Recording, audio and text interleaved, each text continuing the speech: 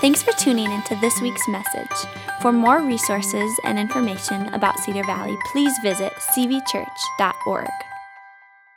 You're going to want to turn to Acts chapter 1. Acts chapter 1, that's where we're going to be this morning. And if you're pulling it up on a digital device, it'll oftentimes ask you, which translation do you want? We use the New Living Translation, NLT. But I will also say this. I personally, because I'm old now, I personally love hard copy. I love a Bible. I love being able to touch pages. And here's what I think is great when you have a hard copy Bible. You can circle things, you can underline things, you can highlight things, you can asterisk, you can write in a word that makes you think of something. And so if you don't have a hard copy Bible, don't sweat it. What we did is we went out and bought a bunch of them and got bulk rate, and we've put them in the lobby for you. And so you can grab one now, or maybe when you're walking out this morning, you'll see just a couple tables. We've always got them. They're in 2 languages. Be aware of that. Get the right language. We got them in English and we got them in Spanish. But let me just catch you up a bit on where we're at, and I have just thoroughly enjoyed this. I hope it's been significant for you as well. We've been on this 4-week series. It'll be 4 weeks next week on the Holy Spirit. And we've called it Who, What, Why, and Weird. And we don't say weird in any manner to be irreverent, but let's just be honest, man. There are times when the Holy Spirit does stuff, don't you? And you just go from a human perspective, you kind of go, that was weird. That was weird. Right? Like, is that so crazy? Don't you think the children of Israel, that the Israelites were walking across, that they're leaving Egypt, and they get to the Red Sea, and God just goes, and the Red Sea splits? You don't think they were like, that's a little crazy. Right? You don't think that then they move into the promised land finally with Joshua, and they're walking around the walls of Jericho, and they're just marching, like, and they're just marching, and the walls fall. You don't think anybody in the house went, that's crazy. Right? It's weird to us because it's supernatural. Because the supernatural is always unusual for us.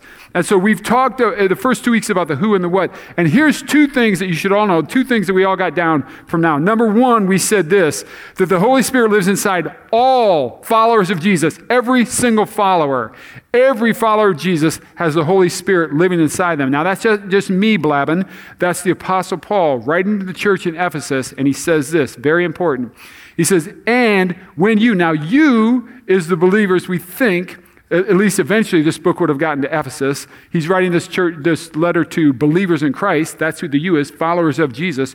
When you believed in Christ, he identified you as his own by giving you the Holy Spirit, whom he promised long ago. Believed isn't just a cognitive thing. It's a verb, but it's not just like cognitive, like, I have an acknowledgement. There was a Jesus. I always say this. Believed here is an active verb, which means this. You did something. You surrendered your life to Jesus. You committed your life to Jesus. You surrendered to his will, right? When you did that, he identified you as his own. He identified you, and this is the word to put his seal or his stamp on you, his mark on you. He identified you.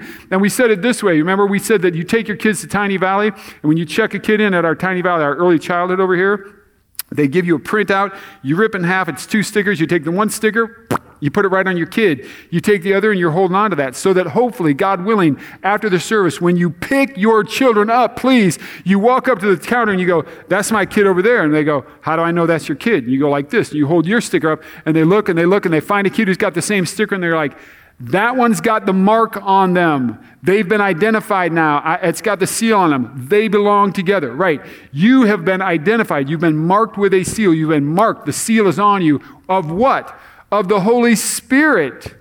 When you come to Christ, you make a full commitment to follow Jesus, surrender to Jesus, the Holy Spirit is instantly placed on you as an identifying mark. Everybody who's a follower of Jesus has the Holy Spirit living in them. But we learned something else too, and that is this, that the Holy Spirit then gives spiritual gifts to all followers of Jesus. Spiritual gifts aren't something for people who stand on a platform. It's not for somebody who's got a title. It's not for somebody who's an elder of the church. It's for all followers of Jesus. Now again, this is the Apostle Paul, and he's writing to the church this time at Corinth. Now watch how he talks. Paul says this, God works in different ways. Yes? Y'all are going to have to pick it up. God works in different ways. But thank you, somebody. But it's the same God who does the work in all of us. And then he says a spiritual gift is given to each of us. so that we can help each other. If you're a follower of Jesus, you have the Holy Spirit living in you. If you have the Holy Spirit living in you, you have spiritual gifts. Now, let me just stop and I'll reiterate what Pastor Amos said last week. Some of you say, well, I've been a follower of Jesus, so I know the Holy Spirit lives in me, but I don't really know what my spiritual giftings are. I don't know what those gifts are. You don't just always automatically know. It's not assumed that you should just know, right? But we want to help you discover your spiritual gifts. And so we run our Next Step program here on Sunday mornings. It's always during this service, during the 11 o'clock service. And we do it the first 4 Sundays of every month. If there's a 5th Sunday, we don't have it. And it's a different class each week. But specifically, the 3rd week is a class where we take you through an assessment to help you figure out what your spiritual giftings are. So if you have not done Next Step, or if you haven't done it in the last year, I would say go back and at least take that one, because Pastor Vicki runs that, and she's always improving it and twisting it and making it better. And I think the spiritual assessment that's in week 3 now is very, very good. So we know all followers of Jesus have the Holy Spirit living in them, and we know that all followers of Jesus have the Holy Spirit living in them, then have a spiritual gift or spiritual gifts. So this week, the question we're asking is this: why did God send the Holy Spirit? Like, why was that? You'll notice that the Holy Spirit is eternal because He is God. God is eternal. Therefore, the Holy Spirit has always been here. We read in the early pages of the Bible during the creation story that the Spirit of God was hovering over the waters. The Holy Spirit was here. He was here. And in the Old Testament, He worked very different. Today, all believers have the Holy Spirit living in them. In the Old Testament, God would send His Spirit at a given time on an individual for a specific purpose. We know that King Saul, the first king in the history of Israel, right? King Saul, God put His Spirit upon him. And we saw that after a period of time, God was very disappointed and He rejected Saul and He took His Spirit from him. We know that God's Spirit was on the prophets of those days. We know that God's Spirit was sent on a man named Bezalel. In the book of Exodus, God is giving the Israelites His law or the instructions. You're going to be my people. This is kind of how you folks got to behave, right? So He gives them the law. And in that, He also told them, you're going to build what's known as the Ark of the Covenant, and you're going to build the tabernacle. You're going to do all these things. And He's laying out all these instructions, very specific. And then He sends His Spirit on a man named Bezalel, who is a man who crafted metals and did that kind of thing. God sent His Spirit on Bezalel to do that kind of work, right? So that's the way it was done in the Old Testament. Why didn't we just keep doing that? Why did God change His ways? Why did He do it different after Pentecost? Why now is the Spirit in all believers? Why is that? We're going to ask that question today. So you want to be in your Bibles, Acts chapter 1. We'll read the first 8 verses. If you've got it, when you get it, go ahead and stand to your feet. And if you're new, you just know this. This is just our thing. This is just kind of a us thing that we always do. It's not right or wrong. If you go to church and they don't stand when they don't read the scriptures, it ain't wrong. It's just what we do. And the reason we do it, it's symbolic. We believe this is clearly the Holy Spirit speaking to us. And so we just recognize that. That's all. Verse 1 says this: in my first book, I told you, Theophilus, about everything Jesus began to do and teach until the day He was taken up to heaven after giving His chosen apostles further instructions through the Holy Spirit. Verse 3. During the 40 days after He suffered and died, Jesus appeared to the apostles from time to time, and He proved to them in many ways that He was actually alive. And He talked to them about the kingdom of God. Verse 4, one time He was eating with the disciples, and He commented to them, don't leave Jerusalem until the Father sends you the gift He promised. As I told you before, John baptized with water, but in a few days you will be baptized with the Holy Spirit. Verse 6. So when the apostles were with Jesus, they kept asking Him, Lord, has the time come for you to free Israel and restore our kingdom? Verse 7, He replied, the Father alone has the authority to set those dates and times. They're not for you to know. Verse 8, but you will receive power when the Holy Spirit comes upon you, and you will be my witnesses, telling people about me everywhere, in Jerusalem, throughout Judea, and in Samaria, and to the ends of the earth. Let's pray. Father, we thank You for Your word. We thank You that it speaks life and truth. But God, honestly, we don't have a clue what it is You're saying to us right now. And we can't, we won't, unless Your Holy Spirit speaks to us. So God, I'm asking, please send your Spirit now in a way that speaks to us. Let your Spirit speak clearly. Give us ears to hear, to desire, to know what you're saying to us. And then Spirit, speak to each individual this morning exactly what it is you want them to hear from you. Do this in a way, God, that only draws us to you. We pray these things in Jesus' name. Amen. You guys can have a seat. So we're in the book of Acts here. This is our passage this morning. And I would just ask you to consider this for a minute. How weird the Bible would be without the book of Acts. Acts is a narrative. You read it like a story. It's giving us history. But absent the book of Acts, we have the four Gospels. Like just chronologically, you'd have the four Gospels. Matthew, Mark, Luke, and John. And then all of a sudden, you show up in the book of Romans. Like we went from Jesus ascended to heaven. That's where the book of Luke ends, Jesus' ascension to heaven. And all of a sudden, you got Paul writing to the church in Rome. And you're like, who's Paul? Where did Paul come from? How's he preaching to the Romans? The book of Acts is so significant for us. So I want to take a look at this passage this morning. It starts like this. In my first book, I told you, Theophilus, about everything Jesus began to do and teach until the day he was taken up to heaven, after giving his chosen apostles further instructions through the Holy Spirit.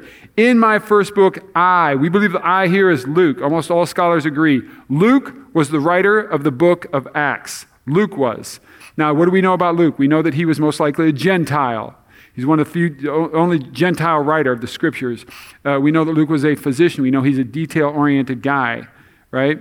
And he says here, in my first book, right, first book, the Gospel of Luke. That's what he's talking about. Now, actually, in our Bibles, oftentimes it was one book, Luke, Acts, one book, right? Now they've been separated. It says in my first book, I told you Theophilus. Who's Theophilus? Answer is, don't really know. We don't really know. There's some thoughts on this.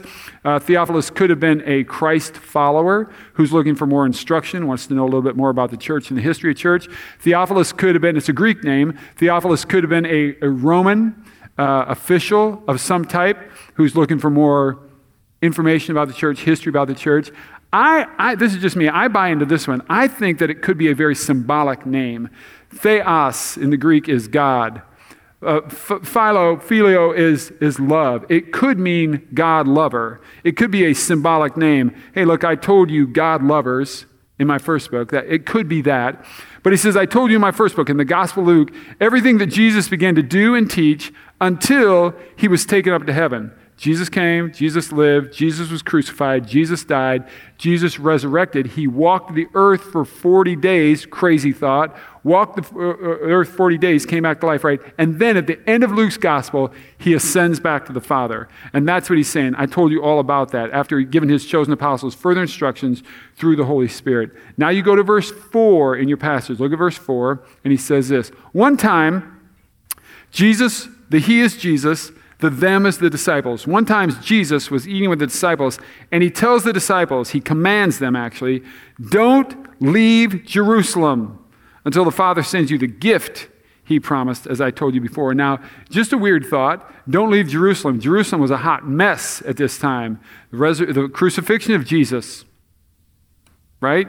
Things didn't go well for Jesus, like just from our human perspective. And the disciples were known to be his followers, known to be very close associates. And he tells them, you folks wait here, which says this, even though it's dangerous, what's coming is worth the wait. He's telling them that. You just stick around here. It ain't real smooth, things that, it's worth the wait. You folks stick around here. What they're waiting for is the gift. Now, what is that? Are we all getting new cars? What is this? Everybody gets a new tunic. What's the gift? Well, if you remember back in our passage that we talked about 2 weeks ago in John chapter 14, it's what we know as the farewell discourse. John chapters 14 through about John chapter 17 is what we call the farewell discourse. And it's Jesus' last 12 hours here on the earth. And so he's with his disciples. They're going to celebrate the Passover. He sends his disciples off to go reserve this room, that's what's known as the upper room. And they're going to go up there and they're going to have the Passover dinner. They're going to celebrate. But Jesus is then saying some final thoughts. And one of the things he's telling the disciples about is the Holy Spirit. First he's telling them, I'm leaving, I'm out of here, I'm going, but I'm going to send you the Holy Spirit. Look at this. John chapter 14, here's what he told them about it. Jesus said, I, that's him, will ask the Father, and he will give you another advocate who will never leave you. Now, we looked at the word advocate, and if you remember this, we said it is the Greek word parakletos. Para, alongside. Kletos is to come. It means to come alongside. I'm going to pray and ask the Father to give you an advocate, this one who will come alongside you. We said that sometimes that means he's the comforter. He comforts us. That's one of the jobs of the Holy Spirit, that he's a counselor. He teaches us. He advises us. He explains things to us, right? That's what he does. And then we said he's your encourager, strengthener. That's what he does. But I think it's really interesting that he says another advocate, another one. Who is the first one? Jesus, exactly right. Jesus walked alongside them. Jesus comforted them. Jesus taught them. Jesus gave them strength. Now he's saying, I'm going to send you another advocate. It won't be me, but I'll send you another one. I wonder who that could be. Oh, wait, he answers. He is the Holy Spirit who leads into all truth. I'm sending you another advocate. That's who the Holy Spirit is. That's what Jesus is telling them. That's this gift. Don't leave Jerusalem until I give you this gift, this advocate. I've already told you about him before. It's the one I've promised. Now look at verse 6 in your passage. And he says this, so when the apostles were with Jesus, and by the way, let me just tell you this, then in Acts chapter 5, he tells them about the gift. He says, stay here for the gift. And then he tells them this, John baptized with water. You're going to get baptized in the Holy Spirit. He said, that's what the gift is. It's this baptism in the Holy Spirit. That's the gift. So when the apostles were with Jesus, they kept asking, well, Lord, has the time come for you to free Israel and restore our kingdom? Here's what they're saying. Jesus, are you going to start kicking some butt? Is this that time? Are you going to overturn the Romans? Remember, these are Jews living in Israel, but Israel now has been basically colonized. It's been overtaken by the Romans. So they're Jews minding their own business, going about their business, living their life, but they've always got the Romans hanging over them. And they're saying, Jesus, is this that time? Is this that time? Are you finally going to give us the power, restore the power to the people? Are we going to have some power? Are you going to overthrow the Romans? Are you getting them off our case? Is that what's going to happen? Jesus, to which Jesus beautifully replies, basically none of your business. Here's what he says. He replies, the Father alone has the authority to set those dates and times. That's not for you to know. It's none of your business. Jesus, are we going to get power now? Is that finally going to happen? Are you going to restore us the power? It's none of your business. That's for the Father. But then Jesus makes his turn, and I love this because he's going to use their language. He's using their thought, what they're thinking. Is this when? Is this when? Are we going to finally get some power? That's what they're asking. And he says this, oh, let me tell you something. You will receive power. Like he knows what they're thinking. He knows what they're asking. So he uses the same thought that they're having. Oh, you folks are fixing to get some power. I promise you that. When? When, Jesus? When the Holy Spirit comes upon you. See, that's, you folks want to, like, do you ever think about this? Have we mistaken this whole, this is just me, I'm going to go on a rant for a second, but I've just been so frustrated because I think we so think that the government has all the power in the government, and that's how more people are going to come to know Jesus, and so we just go crazy. We're so busy being cultural warriors, we forgot we're supposed to be salt and light, somebody. Please, like, I'm just losing my marbles. If you think that the government is going to save us, you are on the wrong train, man. You just, no. What if it actually, here's a crazy thought, Christians. What if it actually worked the opposite way? What if we started being salt and the light and so many people were coming to Jesus? Who knows? Maybe a couple of those people would run for office. I don't know. Crazy thought. Do you know what I'm saying? So Jesus says, oh, you're going to receive power when the Holy Spirit comes upon you. And then here's a question they might have had in their head. I wonder what the purpose of that is. Like, why do we need that power? Why is the Holy Spirit going to come upon us?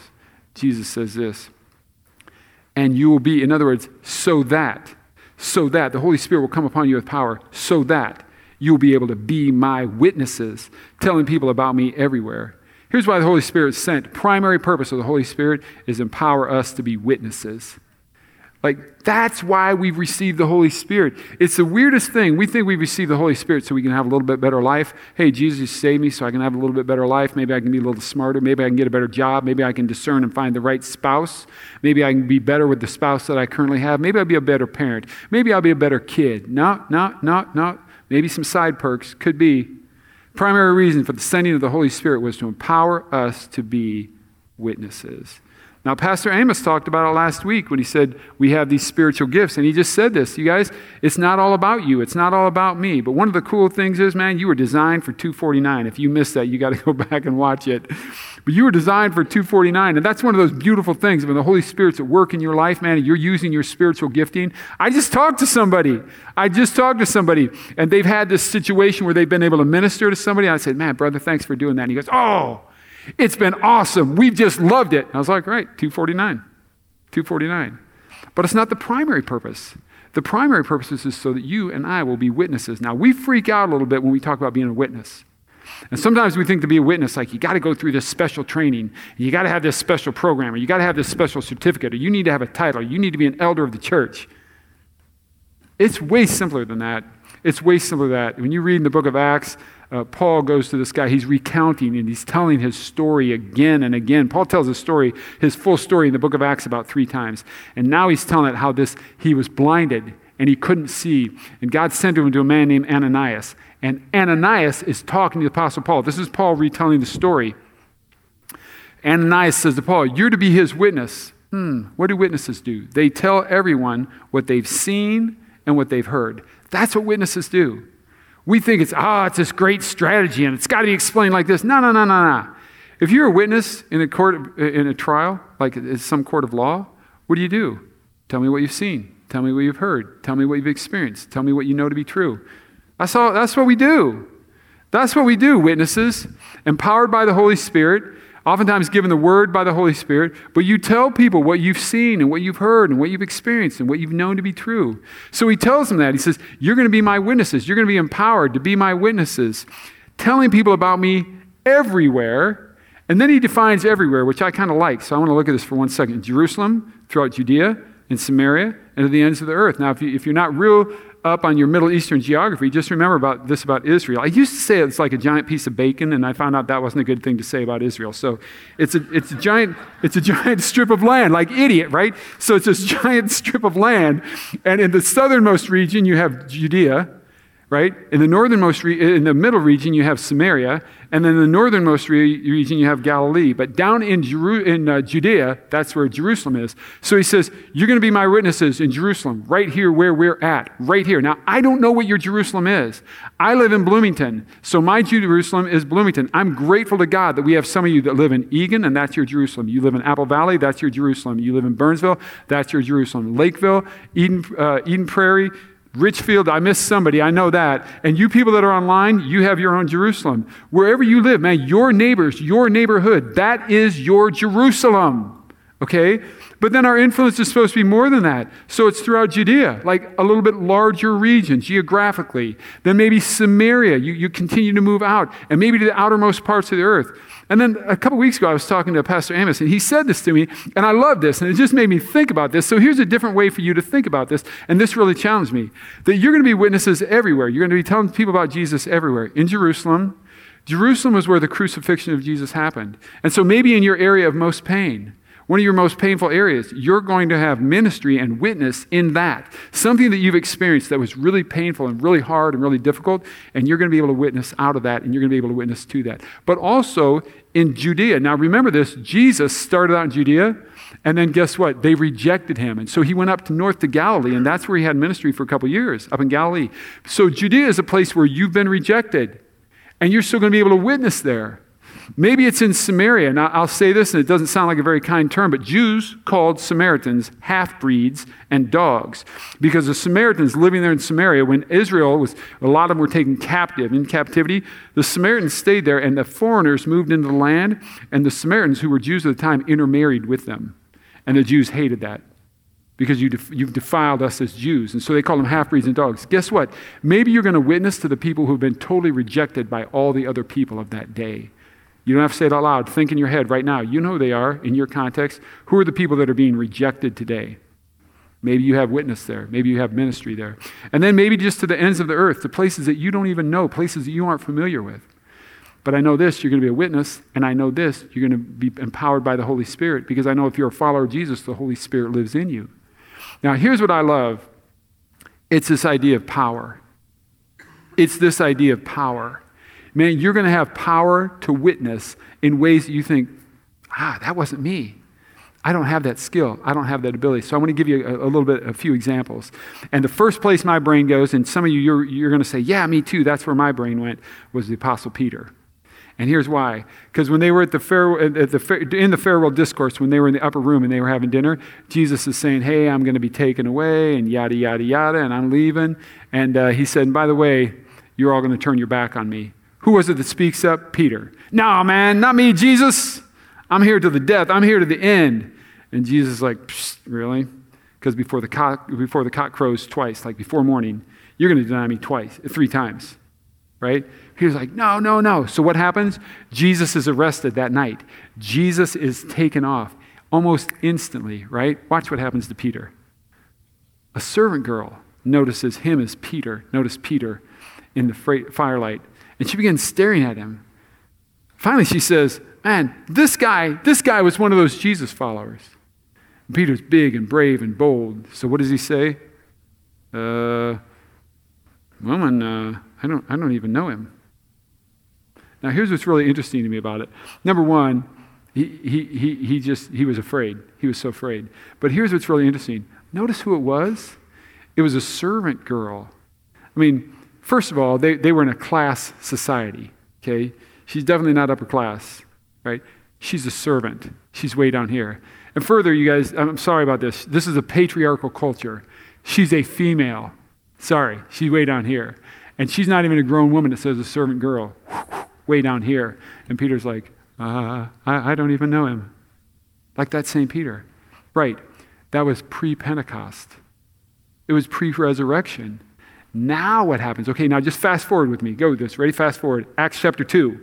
We're going to look at this next week. Pentecost. The Holy Spirit comes. The Holy Spirit baptizes them. They're speaking in other languages, and the whole place is hearing it. They're hearing other people speaking in crazy languages that aren't even their own. They're like, what's going on here? And I always love this conversation because it's humorous to me. It's some things, when they're just funny, I say that's funny, and I laugh.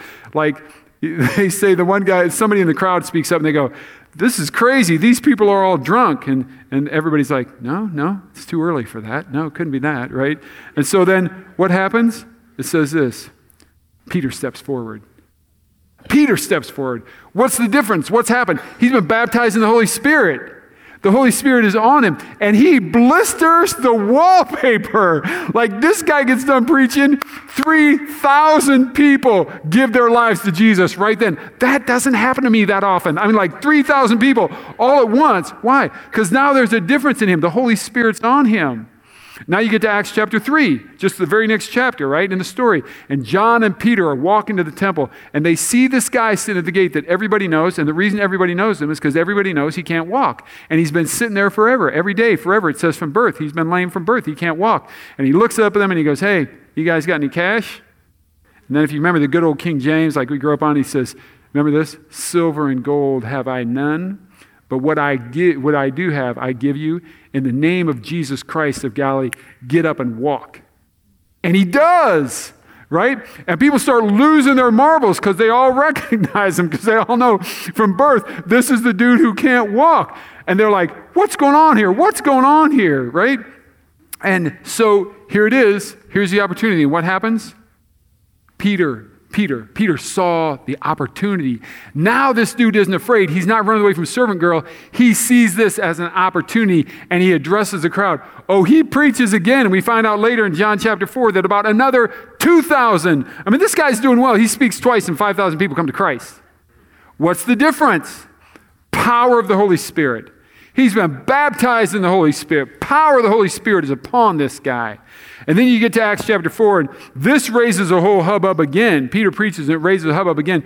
And the Jewish officials don't like it. And they call Peter and John in before the council, and they say this. They brought in the 2 disciples, and they demand, by what? Notice what they saw. By what power? They saw it in their lives. By what power? In whose name have you done this? And Peter, because he's really mild, he goes, in the name of that Jesus that you killed. Like, he just lets them have it, right?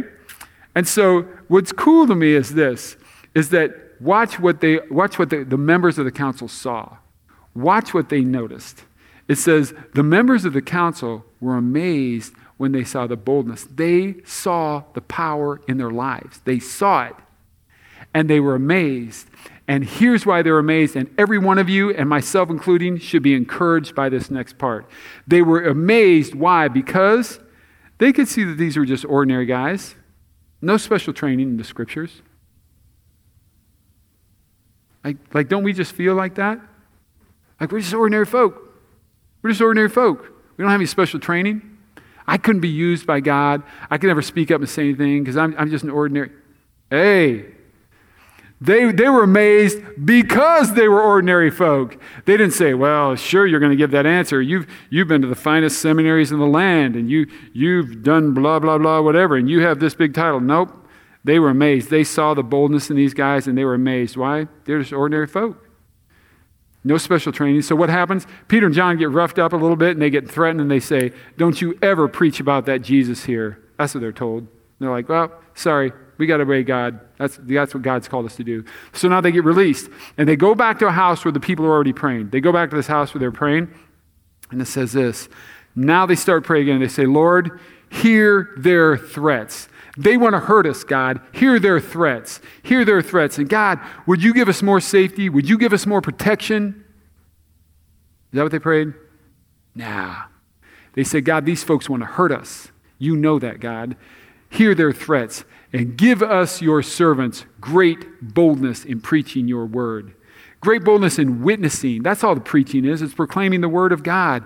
God, they're threatening us. They want to hurt us. Give us even more boldness. Send even more power, God.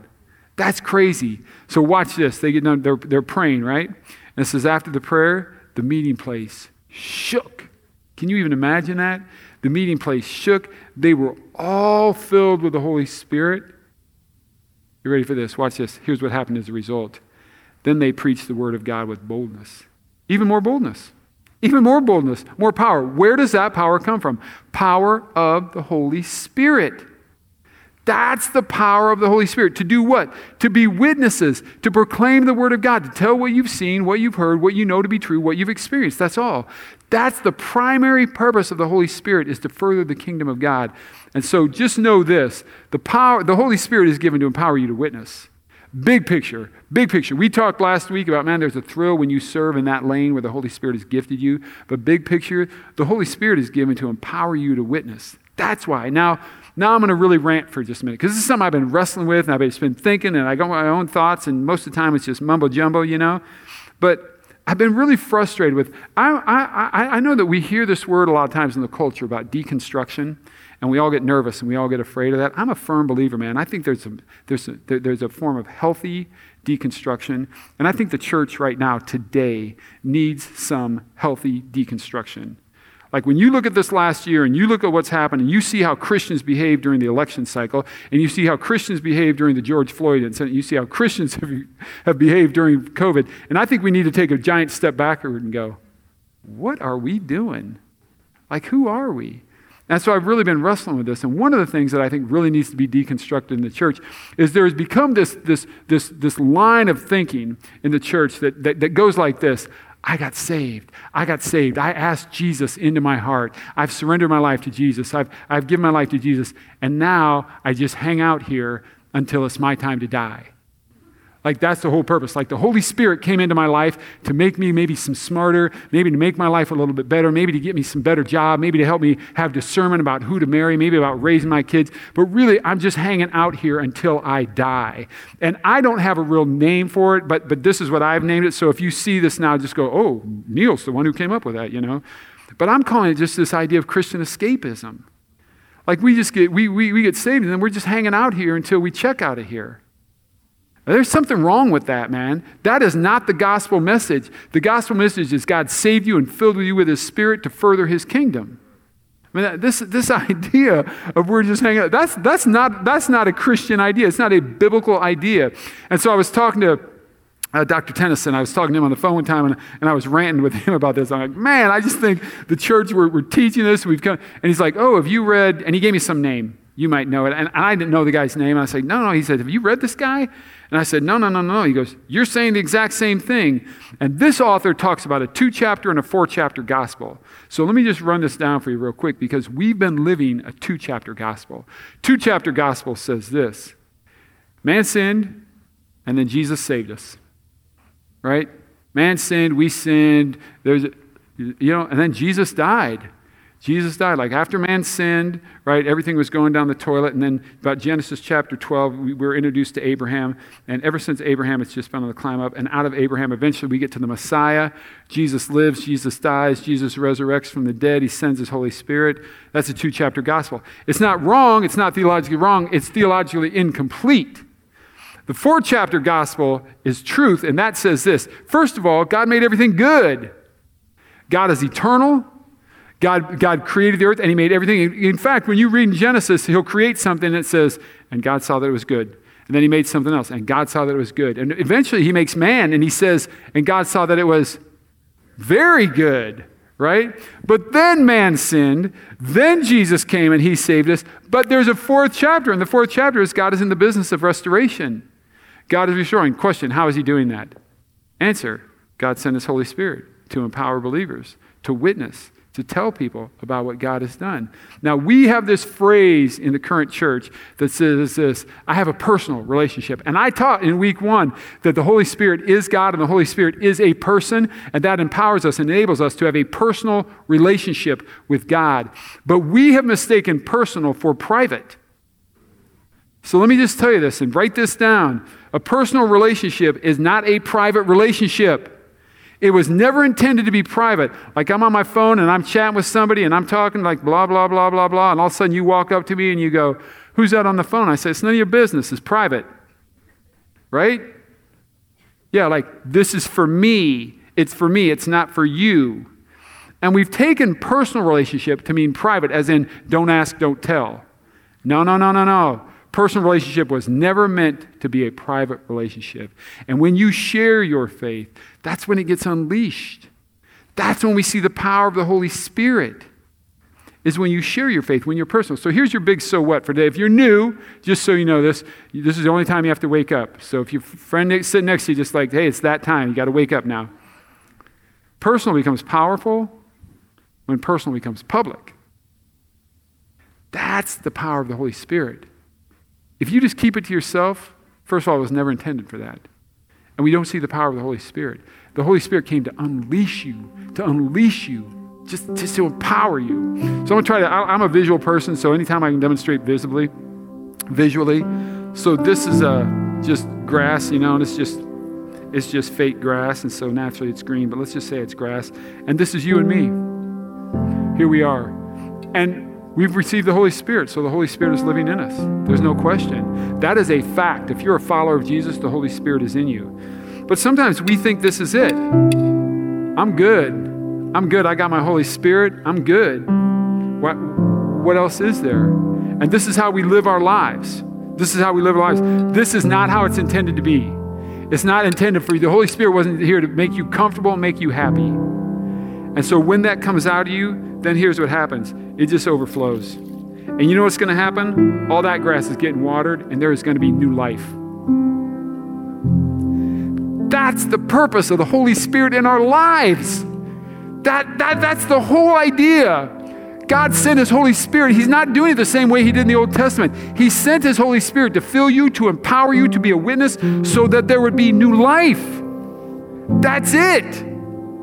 We ain't here to be comfortable. We ain't here to be content. Right? Now here becomes a challenge. So let me give you the big now what, because then we say we're do is the word. Here's the now what. So just everybody do this. Take a big breath. Exhale. This week, tell someone what you've seen and heard. Now here's the thing. Half of you just threw up in your mouth. That's okay. It's all right. But I think we get all nervous about telling someone. Look, you don't meet perfect strangers and just unload on them, right? That doesn't happen. You're building relationships. So I'll tell you the way this happened for me, and we just got to look for opportunities. So we've been going to the same gym now for a while. Thank you for those of you who've noticed. Appreciate that. And so we've been going to a different location. And I've gotten to meet this dude who works there. He's a trainer, right? And so I introduced myself. First time I walked in, I saw him. I said, hey. I said, I'm Neal, blah, blah. We don't usually come here, but now we're coming here. And so we've just been having little conversations. So the other day I stopped in there and there's like nobody in the place, right? Hardly anybody in. And so he's just standing there, right? So I said, how long you been working here? He goes, I've been working here about 3 months. I was like, oh, wow, right on, 3 months. I said, what'd you do before this? He told me. So how'd you get into this? I've always been interested, blah, blah, blah. So yada, yada, yada. One thing leads to another. We chat for a while. Pretty soon he goes, so what do you do? Well, that always gets a, regardless, it gets a, oh. So he's that, so I'm a pastor. Oh. And I said, I'm a pastor at a church over in Bloomington. I said, it's a crazy, long, weird story. And he goes, what do you mean? I said, I did this for, and then I did this for about 20 years. And I just really felt my wife and I prayed and we talked. So I'm just sharing that with him. And he goes, really? And he goes, so you've done other things. How do you like this, being a pastor at a church? I said, oh, man, are you kidding me? I said, I love this. And he goes, really? What do you love it? Now, it's different for everybody. This is just for me. You know what? This is just my favorite conversation. I love having conversations, and I love seeing this. So this is some of your story. I love having conversations where the people go, yeah, I used to go to church when I was a kid growing up, and then I found out church was stupid, and church people are stupid, and I think the church is that, I'm not down with the church anymore. I'm like, oh, right on. I love that. Tell me your story. But I said, I love to have those conversations about faith. You know what he says to me?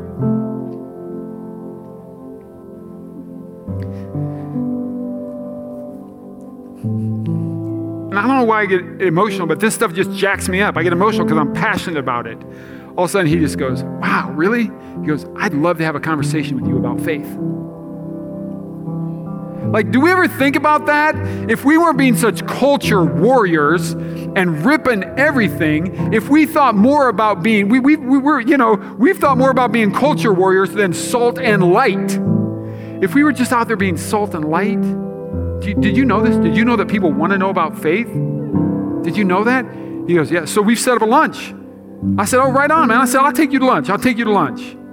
Now listen, did I give him the 4 spiritual laws? Those of you who grew up with that, do you remember the sharing your faith with the 4 spiritual laws? It's all good? No. I just connected with him. And I'm going to tell him what God's done in my life. And I'm going to tell him what I've experienced.